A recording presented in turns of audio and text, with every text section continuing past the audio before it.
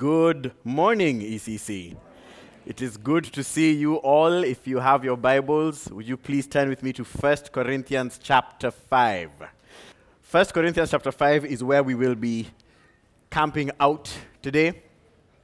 As we do our Rediscover Church series, just by way of reminder, last week we talked about discipling, and we defined discipling as helping others follow Jesus. There you go. Helping others follow Jesus. And we said that's actually part of our discipleship is our discipling. Our discipleship here meaning how we individually follow Jesus. Jesus said, follow me, we follow him. And part of our following him is we make disciples, we help other people follow Jesus, and we are discipled. We let others help us follow Jesus. The word for that, helping others follow Jesus, you can phrase that as formative discipline. How you help someone become discipled, in other words, disciplined in following the Lord. But unsurprisingly, the other part of formative discipline is corrective discipline. As we learn to follow Jesus, the errors that will show themselves in our thinking, believing, or living will need to be corrected. And that's what we're talking about today. Church discipline, which is discipling, discipline, see the connection? Church discipline. And what is discipline? Simply defined, it is correcting sin.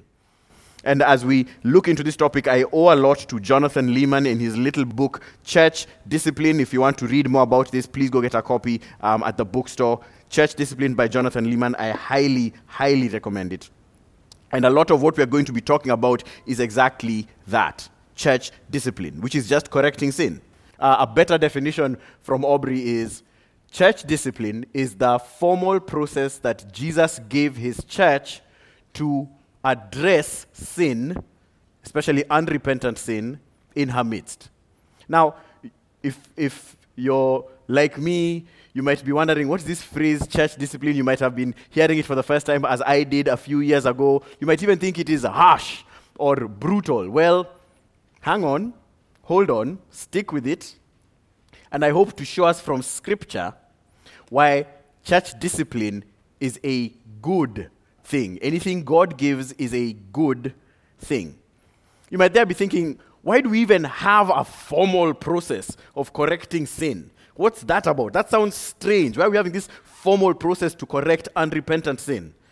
Shouldn't we just be content with we know Jesus, we've believed Jesus, he forgives our sins, and he will stick with us no matter what?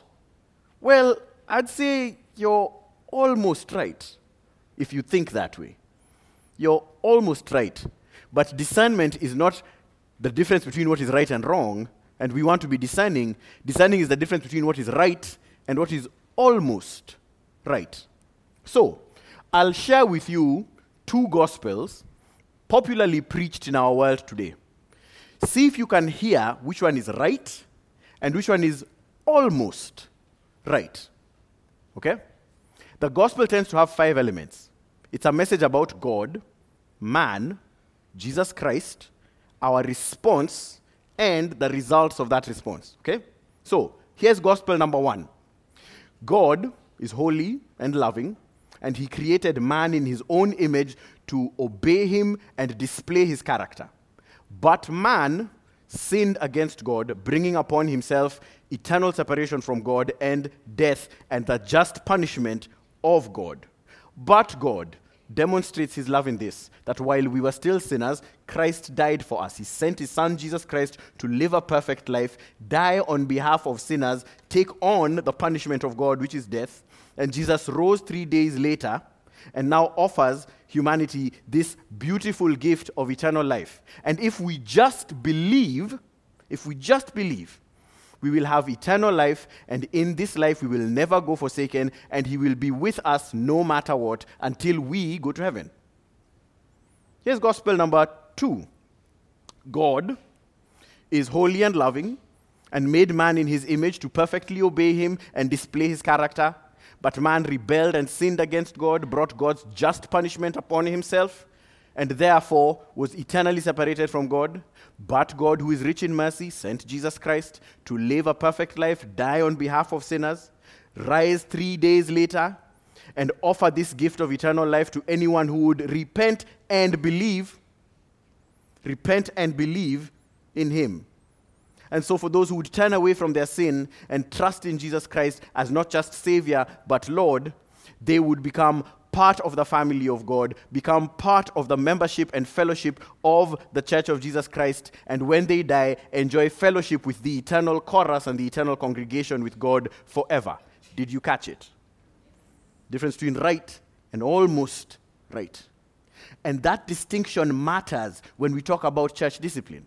Because if you and I believe in a God who is only a Savior, who all we have to do is believe and we are good with him, then how we live doesn't matter. Then we can go about our happy ways, sinning and living however we like, because we have a Savior but not a Lord. We have a forgiver but not a king.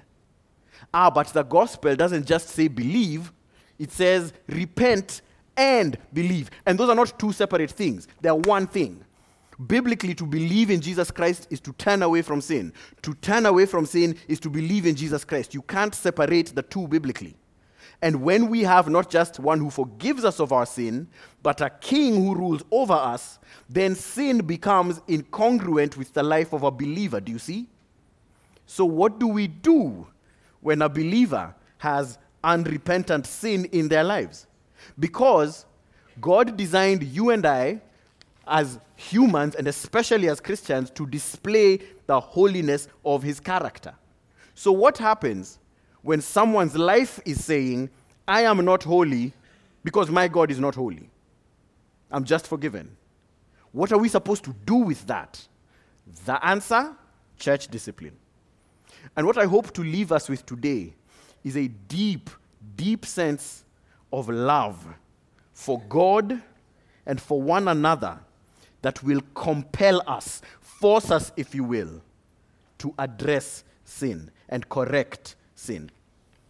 Aubrey preached on this a few weeks ago, but showed us the tightness between discipline and love. Hebrews 12:6 and following.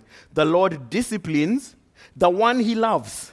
No discipline seems pleasant at the time, but painful. Later on, however, it produces a harvest of righteousness and peace for those who have been trained by it. And that's what we are after.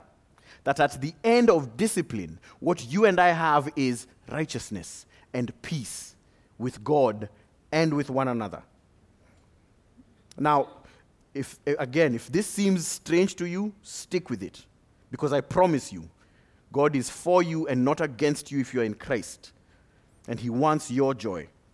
And what we'll be thinking about today is, what is church discipline? Why should we even practice church discipline? When should we practice church discipline? And how should we do that? How should we practice church discipline? If you're looking for a framework, that's it. It's also on the outline. The outline is also in your bulletins. If you can turn there, if that will help you. And my prayer is that after our time together, you and I would have a deep sense of love for God and one another that will compel us to correct sin. 1 Corinthians chapter 5, verse 13. And then we will pray and dive in. God judges those outside. Purge the evil person from among you. Let's pray. Father, thank you for your word that is living and active and sharper than a double-edged sword. Would you help me step out of your way? Would you please speak to me and speak through me to the end that our lives may be conformed to the image of Jesus Christ? Forbid it, Lord, that anyone except you should get glory at this time. And so now, Lord, what we do not have, please give us through your word. What we do not know, please teach us through your word.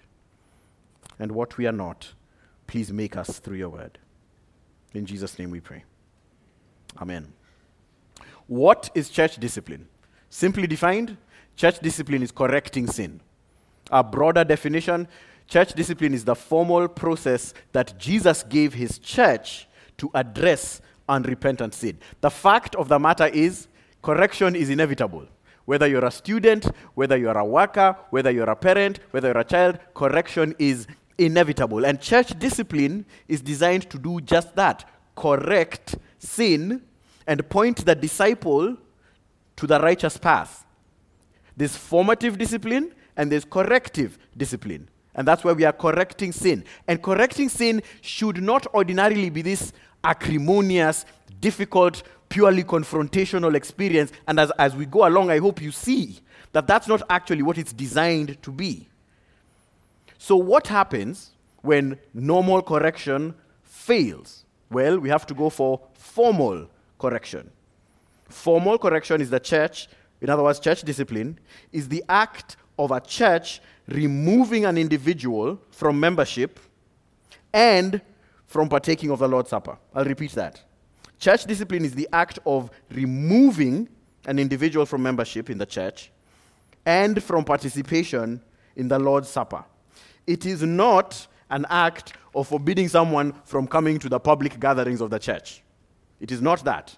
It is the local church's statement, declaration, if you will, that it can no longer affirm a person's profession of faith. It can no longer call him or her a Christian. It is the church's refusal to give a person the Lord's Supper. You might have heard of the term excommunicating church discipline. Another phrase that is commonly used to describe it, especially the last part of church discipline, is excommunicating. Now, if you're like me, you probably grew up thinking excommunicating is that thing where we tie someone to the stake and set them on fire. Okay? No. To excommunicate means to exclude from communion. Exclude from communion. It means to exempt or exclude someone from the sign that they are a holy one who has fellowship or communion with the Holy One. We don't give them that sign because their life is living in contradiction to that sign. And now you're probably thinking, who has the authority to withdraw communion? If I want to take communion, I'll take communion.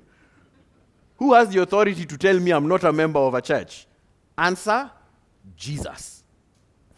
Jesus gave his church that authority. Matthew chapter 18 from verse 15 to 17. Jesus speaking says, if your brother sins against you, go and tell him his fault between you and him alone. If he listens to you, you have gained your brother. But if he does not listen, take one or two others along with you, that every charge may be established by the evidence of 2 or 3. If he refuses to listen to them, tell it to the church. Tell it to the church. And if he refuses to listen even to the church, let him be to you as a Gentile and a tax collector. Truly I say to you, whatever you bind on earth shall be bound in heaven, and whatever you loose on earth shall be loosed in heaven. Pastor Aubrey is going to be dealing with this text more concretely in a couple of weeks, but 2 things I need you to notice here. That the goal of church discipline is that the sinner repents, is that they come back, that you win the brother. And then number 2, that the church itself not only has the authority to do this, but the church should look different from the pagan or the tax collector. When this was being written, the pagan was someone who was not a member of the covenant community of God. They were not part of God's people. The tax collector, which is the only people that the Jews hated more than the Romans, were the people who had broken covenant with God, betrayed the covenant community, and were assisting those others to oppress the covenant community, thereby showing they've broken covenant with God. In other words, Jesus is saying his church, his covenant community, needs to be distinct, separate, holy, different, wholly devoted to him, as compared to those who are pagans and tax collectors, who are not part of his community. And he gives his church this judicial authority. That language of get 2 or 3 witnesses, that's from Deuteronomy 19, in how Moses and the Israelites were supposed to rend out judgments. That he's given his church the authority to say, this one, part of the community. This one, like a pagan or a tax collector. The church is the final court of appeal. So unsurprisingly, if the church is the final court of appeal, then most of how the Bible talks about church discipline is in everything before excommunication. In everything before we have to go to the church as the final court of appeal. Consider Galatians 6:1. Brothers, if anyone is caught in any transgression, you who are spiritual should restore him in a spirit of gentleness. Ephesians 5:11, take no part in the unfruitful works of darkness, but instead expose them. In other words, do this before it has to reach the church. Because by the time it's getting to the church has to use its authority to revoke one's citizenship, if you will. And we see that in 1 Corinthians chapter 5, from verse 1 and 2. Paul says in verse 2, actually from verse 1, it is actually reported that there is sexual immorality among you, and of a kind that is tolerated even among pagans. For a man has his father's wife, and you are arrogant. Ought you not rather to mourn? Let him who has done this be, what's the word there? Removed from among you. Paul is talking to the Corinthian church, and like Jesus says, it is the church that has the authority to remove someone from membership. In 1 Corinthians 4-5, he goes on and says, hand this person over to Satan. Now that sounds like scary language, right? It is scary language. But it's the exact same language Jesus was using. As a pagan and a tax collector, they are not part of the covenant community of God. And there are only two covenant communities, rather there are only two kingdoms. The kingdom of God and the kingdom of Satan. There's no neutral kingdom. To be in the kingdom of God means you're not in the kingdom of Satan. To be in the kingdom of Satan means you're not in the kingdom of God. So when Paul says remove this person, it is remove them to what? Not a vacuum, not a neutral space. It is remove them back to the kingdom of Satan, because though they say they're a Christian, their lives are saying they're part of a different, darker kingdom. Ephesians chapter 2. You know, in my country, and I'm sure in your country, probably every country in the world, you can be born in a country, but your citizenship can get revoked if you choose to join a foreign country's military. If today I choose to join the military of the Philippines, the government of Kenya will revoke my citizenship. And I can throw a hissy fit like, I was born in Nairobi, I lived in Nairobi, I speak Swahili. They'll be like, sorry, the laws of this land say that we have the authority to revoke your citizenship because you decided to join a foreign military. And if that foreign country decides to attack us, you're not going to be deciding on the battlefield, now which side do I fight for? In much the same way, the church has been given God's authority to revoke their affirmation. They've been given God's authority to say, we cannot call that person a Christian. Now, our authority is not definitive. We are not saying this person is not a Christian. No. It's not definitive authority. It is declarative authority. That we declare this person can no longer be affirmed by us to all the nations as someone who represents King Jesus and King Jesus' kingdom. To be a believer means we are a member of a church. To be a member of a church means we are part of this embassy. And this embassy has been given God's authority, quite literally, to correct sin. So, let me ask a question. Is that your view of the church? Is your view of the church God's embassy that has the right to revoke someone's affirmation of faith and say, we are not going to affirm that? Even my own. Or do you just see the church as a bunch of people who get no say in how I live?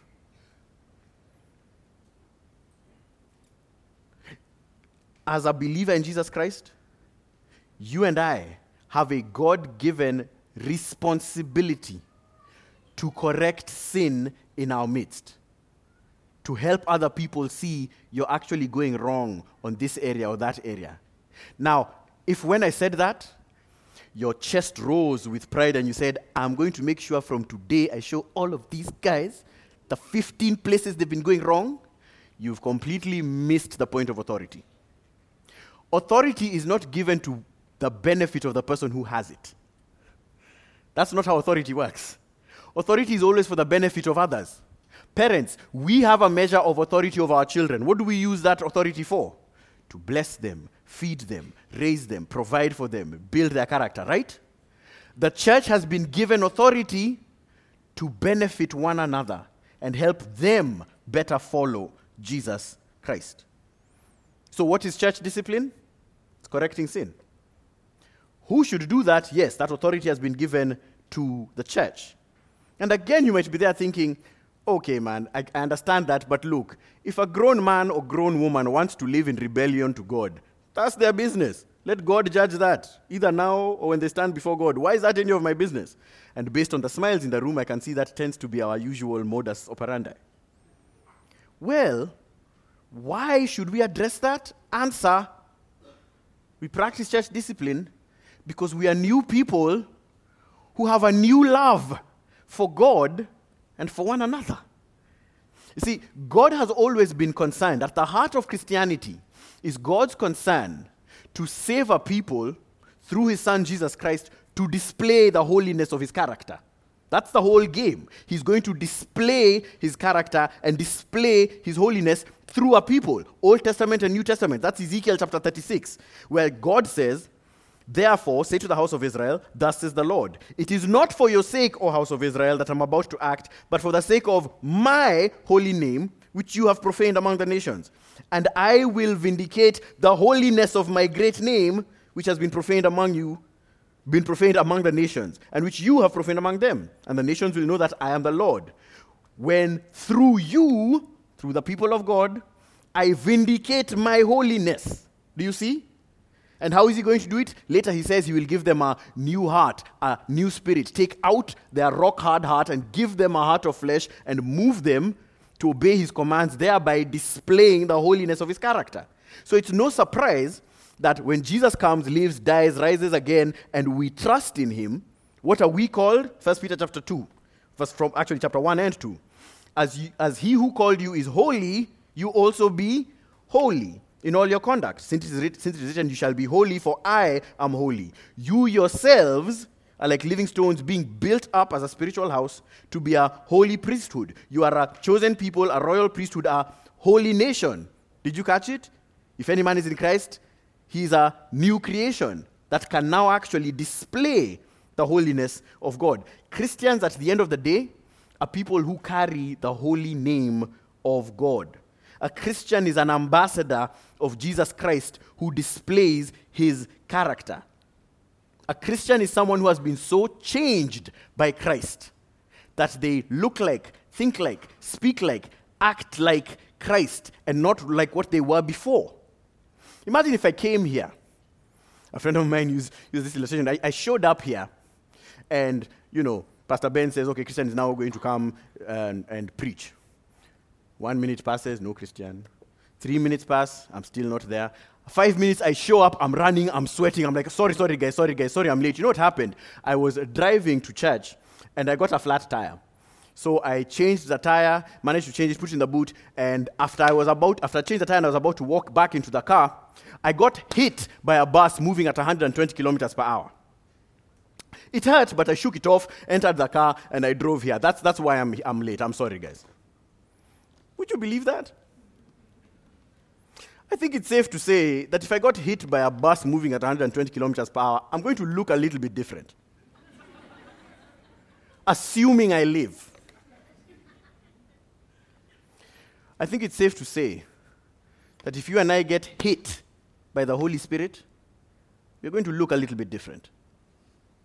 Assuming we live.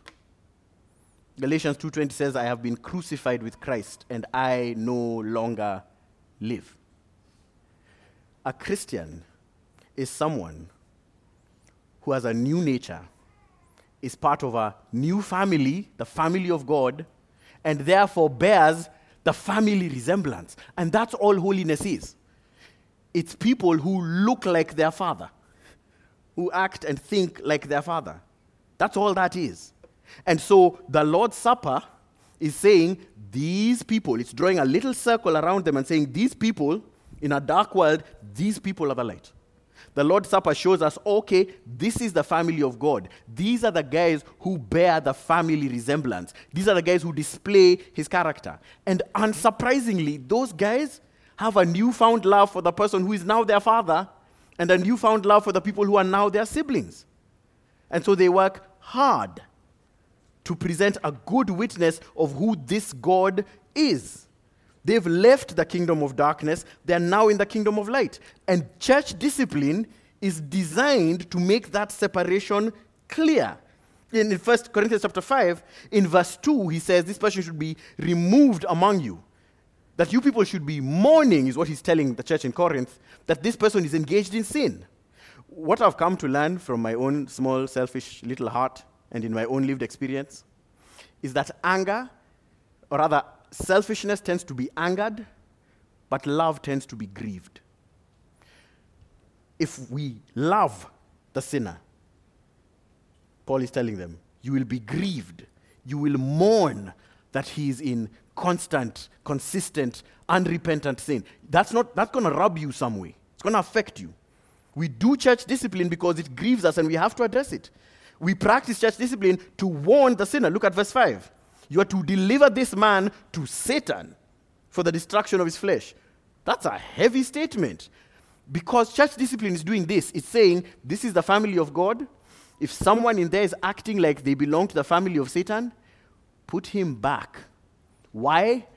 Present an earthly picture of an eternal reality. Tell this person, look, while you are still breathing, you are out of the kingdom. The only time you have to get back is now, because when you stop breathing, you will be eternally in the wrong kingdom. It's a warning. And it's not just a warning for warning's sake. He says, put them in Satan's realm for the destruction of the flesh, so that his spirit may be saved on the day of the Lord. Do you catch it? Hell is horrible, and it is completely avoidable. And if you're here and you don't know Jesus, let me remind you, hell is horrible. Hell is the kind of place that after 10 trillion years of being there, you will realize you're no closer to the end of this thing than when you started. It's eternal. But it's avoidable. If today you would turn away from your sin and trust in him, he will save you. He will hold you. He will change you. And in eternity, you will love and enjoy him and his people forever. I pray that would be you today, that you'd run away from the kingdom of Satan, that church discipline would help you and I do that even for that person. The other reason that Paul gives here is to protect the sheep. Part of why we do church discipline, part of why we practice church discipline, is so that especially the younger believers don't think sin is just okay. Because sin travels through a congregation like yeast travels through bread really quickly. That when younger Christians see, oh, that guy is older and he's doing it, I guess it's fine. Oh, the whole church is endorsing this? Like where the whole church was endorsing this man's sin? Oh, I guess it's fine. I guess I can do the same. And God is like, no. I think it was Spurgeon who said, the problem with sin is that's the thing that got my best friend killed. I will not trifle with it. And that's the attitude that Scripture is trying to inculcate here. Here's the biggest one. When we love, because we are doing all of this out of love for God, love for others, and especially a love to see the holiness and high honor of Jesus' name upheld in the community. We want to present a good witness. Guys, church discipline is good for unbelievers. It's good for them to see, oh, there's actually a difference between light and darkness.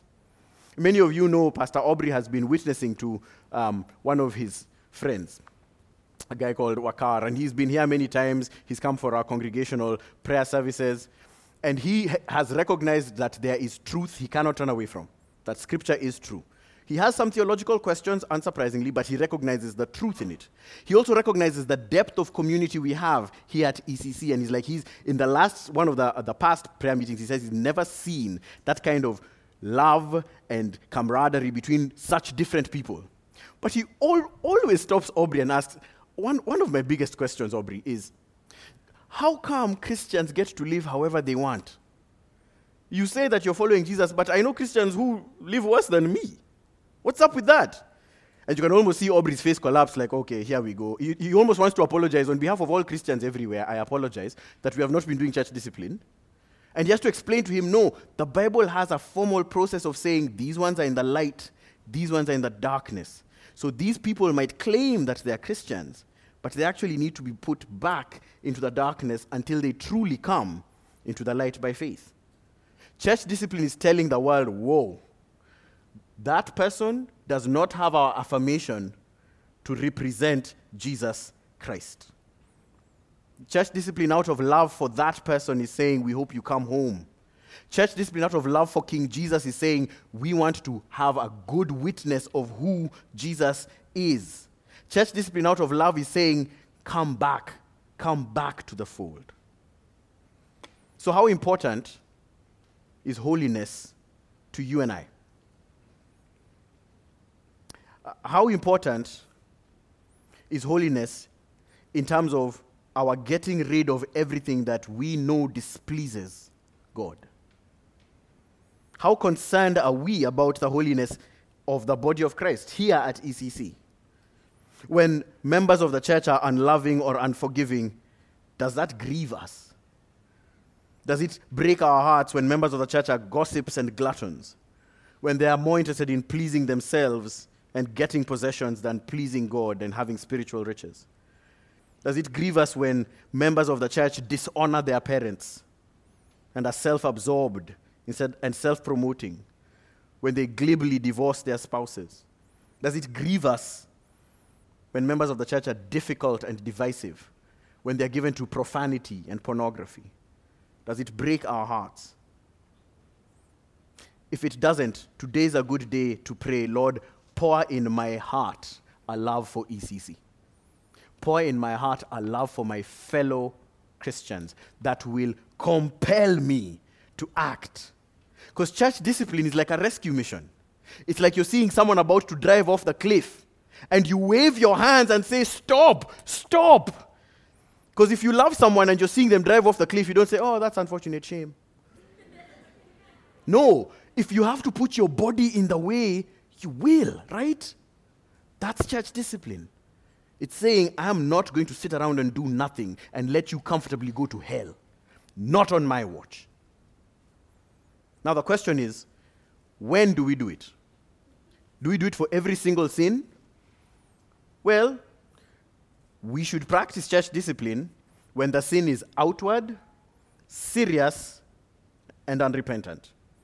Right here in 1 Corinthians chapter 5, you see that this man's sin was outward. It was well known that this person is involved in this sin with his own stepmother. It needs to be an outward sin. So as the final court of judgment, called the church, when we render judgment, it's based on evidence that we can see and hear, not stuff that we are not sure of. We exercise church discipline when it is outward sin, when it is serious sin. The serious sin, the only way you can describe what's happening in 1 Corinthians chapter 5, verse 1 is disgusting. A man sleeping with his father's wife. That's the only word you can use to describe that. Even unbelievers would call it disgusting. It's that serious. It is so serious, it is completely out of step with the life of a believer. Now, Christians sin, right? But the sins that need to go through this formal process need to be open. Christians sin, but the sin that needs to go through this formal process of church discipline needs to be serious. There's a difference between getting angry at your wife and beating your wife. The change in gravity means we can't leave that unaddressed. And lastly, Christians sin, but the sins that need to go through this formal process of church discipline need to be unrepentant. That's Matthew 18. It doesn't matter if one goes, if two goes, if four go, if the whole church goes. This person loves their sin more than they love the Son. And same thing with 1 Corinthians 5. It is clear from how well it is known that this person is not interested in following after Jesus. When there's no repentance, likely the person needs to be shown that they might belong to a different kingdom and not the kingdom of God. In Romania, mainly between the 60s and the 90s, the cultural Christians of the day had a word for the real or true evangelical Christians of the day. They used to call them the pokait. It's actually a derogatory term, or in plural, pokaiti. These pokait, that word means the repenters. The irony is, that's exactly what a Christian is. A Christian is a repenter. They're someone who goes to war with their sin and are constantly repenting. So when there's a lack of repentance, that means the steps of church discipline need to be taken. And to be clear, the Bible has a category for immediate church discipline. In 1 Corinthians chapter 5, verse 2, Paul is not saying go through the process. He's saying do this now, because it has been established that this person is characteristically unrighteous and characteristically unrepentant. There are two lists. two groups, two camps, if you will, that Paul has in his mind in 1 Corinthians 5 and 1 Corinthians 6. So look there with me in 1 Corinthians chapter 5, verse 11.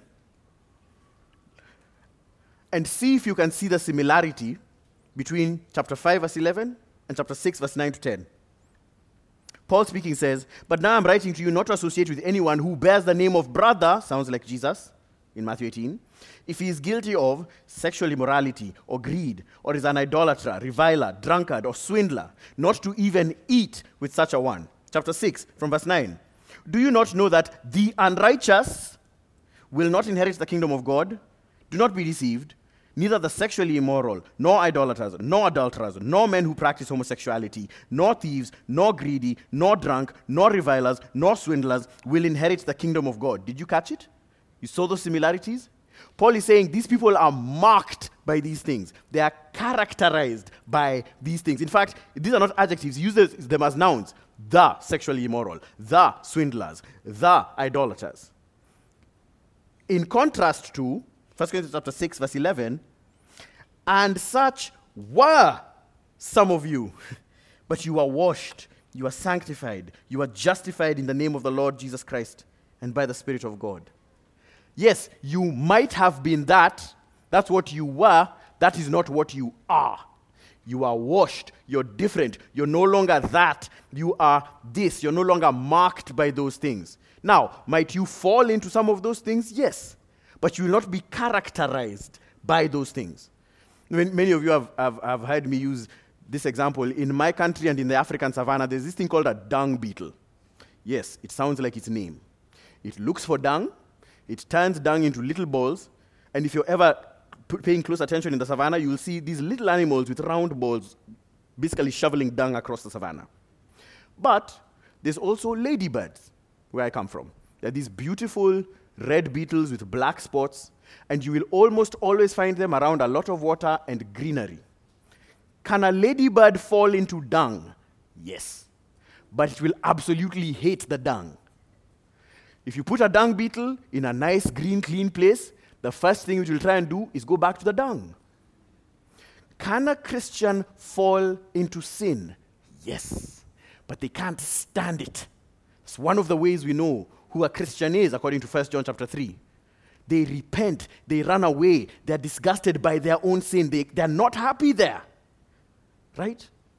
And church discipline is saying, when we see you act a little more like a dung beetle, it might be because you are. When we see you act comfortable in Satan's realm, we have a responsibility out of love to say, we need to put you out and not have you in. You're characteristically unrighteous and unrepentant. And I know you know this, ECC, because we had to deal with that a couple of months ago. There was a person who said he was a brother, was actually baptized in this church. He seemed to be saying and doing and living the right way. But in time, we discovered he didn't tell a lie. His whole life was built on a lie. Nothing about his past, it seemed, was true. Nothing about the job he claimed he once had was true. In fact, he successfully managed to, in his own mind, and to all of us, make us think that his whole family was assassinated, essentially, for the Christian faith. And then it came out that all of that was a lie. And when confronted, he wanted nothing to do with us, nothing to do with Jesus. In fact, it turned out that he had been practicing a different religion the whole time. And it was hard. It was hard to put him out. But it would have been an act of hatred if we didn't. It would have been an act of hatred to tell him, oh yeah, you'll end up in heaven. That would have been an act of hatred. No, the loving thing to do is to say, we can no longer affirm that you are on the same path as Jesus and his people. And that sounds big and extreme, right? Like, yeah, of course, we should discipline for that. But guys, you recognize something like willful, unrepentant neglect of attending church is in that same category. Hebrews 10:24-25 talks about not neglecting the gathering, the assembling of the saints. And then right after that, arguably the heaviest warning in the whole New Testament is given. Talking about trampling the Son of God underfoot. Talking about that for those who go on deliberately sinning after receiving the knowledge of truth, there's no longer a sacrifice for sins, but a fearful expectation of judgment. The Lord judges his people. It is a fearful thing to fall into the hands of the living God. That's talking about not coming to church. That, at least the way I grew up, and most of us grew up, I'm willing to assume, we never thought, that's not a big deal. Turns out it actually is. I've come to see that a lack of gathering tends to reveal a very cold heart. One that doesn't care about loving Jesus, because Jesus said, if you love me, you'll obey my commands. And it's blatantly disobeying a command. It's open. It's serious, based on the judgment. And when it's unrepentant, it seems to display a cold heart. It seems to display someone who doesn't care about the main discipling time of their life. It seems to expose someone who robs his siblings of the blessing that he or she is. It seems to expose that this person is being influenced by something other than King Jesus and King Jesus' word. It shows the poor testimony to the world that, God calls for our meeting and we don't show up. And I've come to find out that it also exposes someone has probably been struggling with something that they didn't want us to know and didn't want anyone else to know. The issue is not that they're unable to come, it's that they're unwilling to come. And just between us, ECC, I don't know why this is the case, but it tends to be us dudes. For whatever reason, I understand we all came to the UAE for work. I understand that. And some of us have bizarre work schedules. I totally understand that. But for whatever reason, among us men, maybe it's our need to provide, we are unwilling to tell our employer, look, I can't come on a Sunday morning between these hours because I'm going to church. I'm actually a Christian. We seem not to trust that the Lord will let that information land how it lands, and he will continue providing for us. Because I assure you, he cares more about your provision than you do. He cares more about sustaining you and I than we do. There are members of this church, there are elders of this church who have had to tell their bosses, sorry, I can't come to church, I can't come to work between these hours. I will be sure to be there right after I go to church on Sunday morning. And how do you think their bosses reacted? I'll tell you, they were like, oh, okay. There are members of this church who have gone to their employers with letters from ECC saying, would you please let this individual come to church? And their bosses go, oh, you're a Christian, eh? That's great. You probably won't steal from me. Go to church. Do you see? What is church discipline? It's correcting sin. Why? Because we love God and we love one another. When do we do church discipline? When do we practice church discipline? When the sin is open, serious, and unrepentant. And lastly, how? How do we practice church discipline? Well, we start small and we take it from there.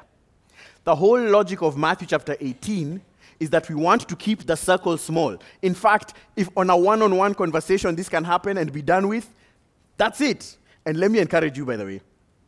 80, in my humble estimation, like 80% of correcting sin happens in one-on-one conversations, where there's no need to escalate anything, no need to bring anyone else, no need to go to the church, because if you are a repenter and the person is coming to you to give feedback with a gentle and kind and warm spirit for your good, there's no reason why we wouldn't say, actually, I think you're right. Recently, this happened to a friend of mine.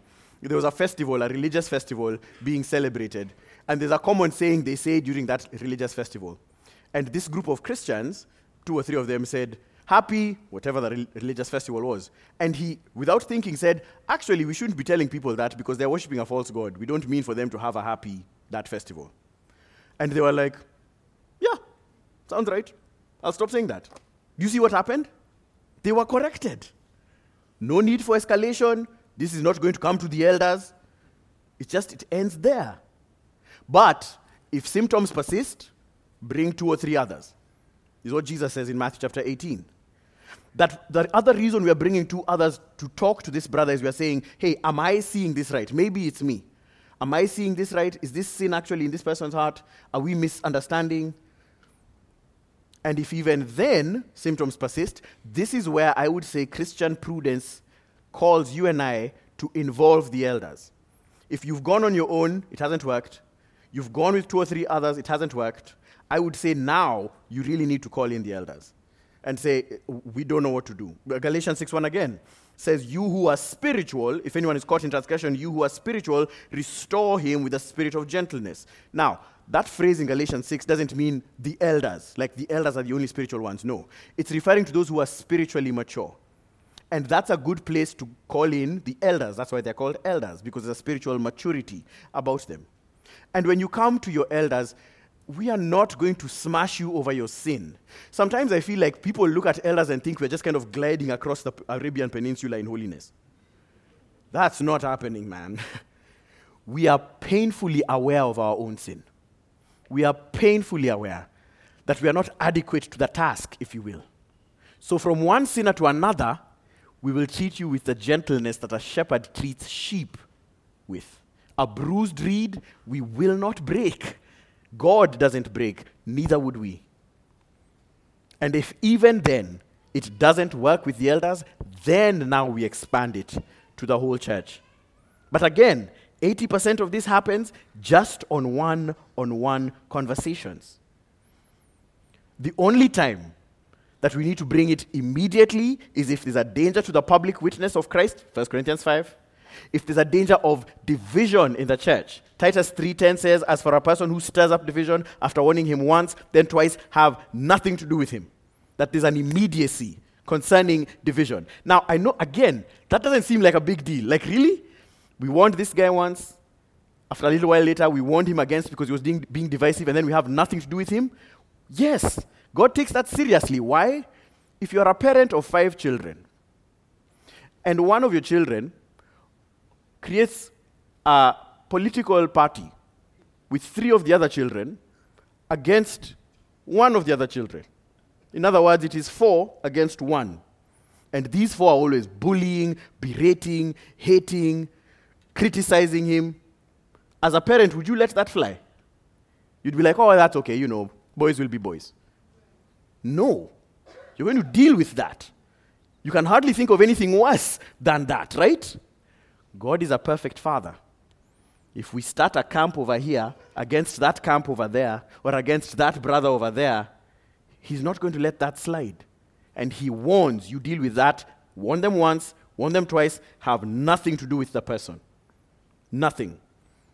The third case in which there's immediacy is if there's danger of false teaching. 2 John 10-11. If anyone comes to you and does not bring this teaching, i.e. the gospel, do not receive him into your house or give him any greeting, for whoever greets him takes part in his wickedness. In other words, where a false teacher or someone introducing false doctrine into the church is concerned, there's an immediacy about how we deal with them.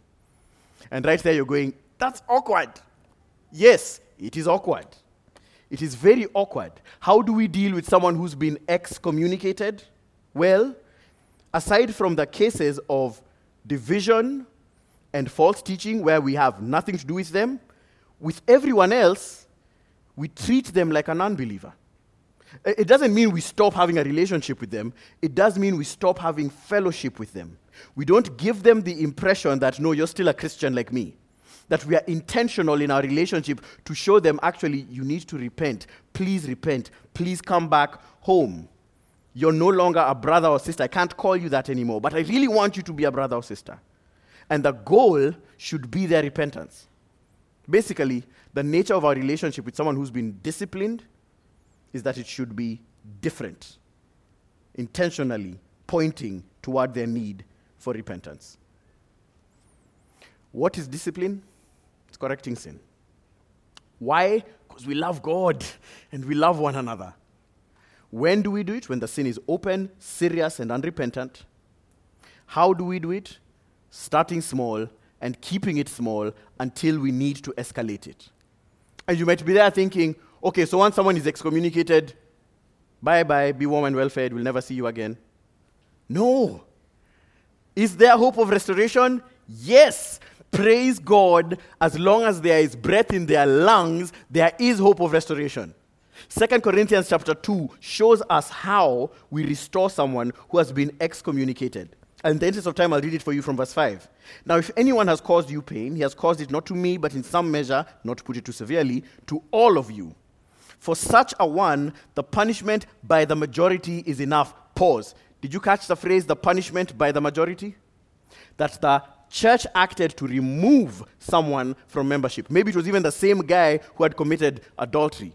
They acted to remove him, and there might not have been 100% unanimity, but the majority did that. The majority acted to remove him. Now look what the majority acts to do, verse 7.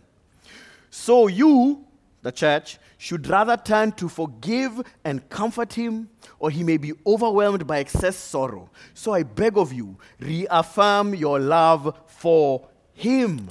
That restoration means we are declaring, the same way we declared someone cannot be affirmed as a Christian, now we are declaring forgiveness toward the person and reaffirming them as a citizen of the kingdom of God. It's a call to forgive publicly. It's a call to comfort and reaffirm someone publicly. And can you imagine how beautiful it is if someone who had been excommunicated comes back? What would our reaction be? We don't want you here. No, it's like welcome home. Like the prodigal son's father. Our arms are always open and ready to have you back home. In one of the churches I served in, there was a lady who was engaged in gross sexual immorality with her boyfriend, and nothing seems to work, and the church was forced to remove her from membership. And unsurprisingly, her boyfriend seems to have multiple relationships with multiple women. And after a long period of seeing how horrible the realm of Satan is, in the words of the prodigal son, she came to herself and realized, this can't be what God has for me. I am a sinner. I need to run to Christ and be forgiven. And when she eventually came home to the church, and the church welcomed her back in, you couldn't see a dry eye in that room. And maybe that's you today. Maybe you're the person who's been excommunicated from some church somewhere. Maybe you're the person who, maybe you're not formally excommunicated, but the last church you were in said, we'd rather not have you here. Well, as long as there's breath in your lungs, Jesus isn't done with you. And you can come back home. And when you do, this group of forgiven sinners and repenting sinners offer themselves as a family to you. So as we close, a couple of questions I want us to ask. Number one, will we ask God for a depth of love for our fellow members? That's the prayer of Romans 15. That, Lord, I need you to pour love into my heart. Yeah, pray that prayer. He will answer. Now, to be clear, that doesn't mean you have warm, fuzzy, sentimental feelings for everyone in the church. It does mean you're always seeking their highest good in Christ. So will we ask God to give us that kind of love? Question number 2. Will we build in the church strength of relationships and depth and strength of relationships that can bear the weight of correction? It's a lot easier for you to correct me and me to correct you when we already have a friendship going. I know where you're coming from with it. You know where I'm coming from with it. We can have an open conversation. But if the first conversation I'm having with you is Hulk smash, like, okay, man, right? But we have to be willing to do the hard work of building that relationship. Last question. When necessary, will we love the sinner and the Lord in obediently removing an unrepentant sinner from the membership of the church for their good, for our good, and for the glory of Christ? Ultimately, church discipline is an act of love. Let's pray. Father, we thank you for your word that is living and active and sharper than a double-edged sword. Lord, I pray that today you would give us the strength, the commitment, the love that compels us to correct sin because we love one another. And Lord, grant that if there are any here who are still in Satan's realm, that you may bring them home, that they would hear your voice, that you'd bring them to life, that they'd turn away from sin and trust in you, and never face excommunication from you, you who was cut off for them, that they'd never be cut off from you. In Jesus' name we pray. Amen.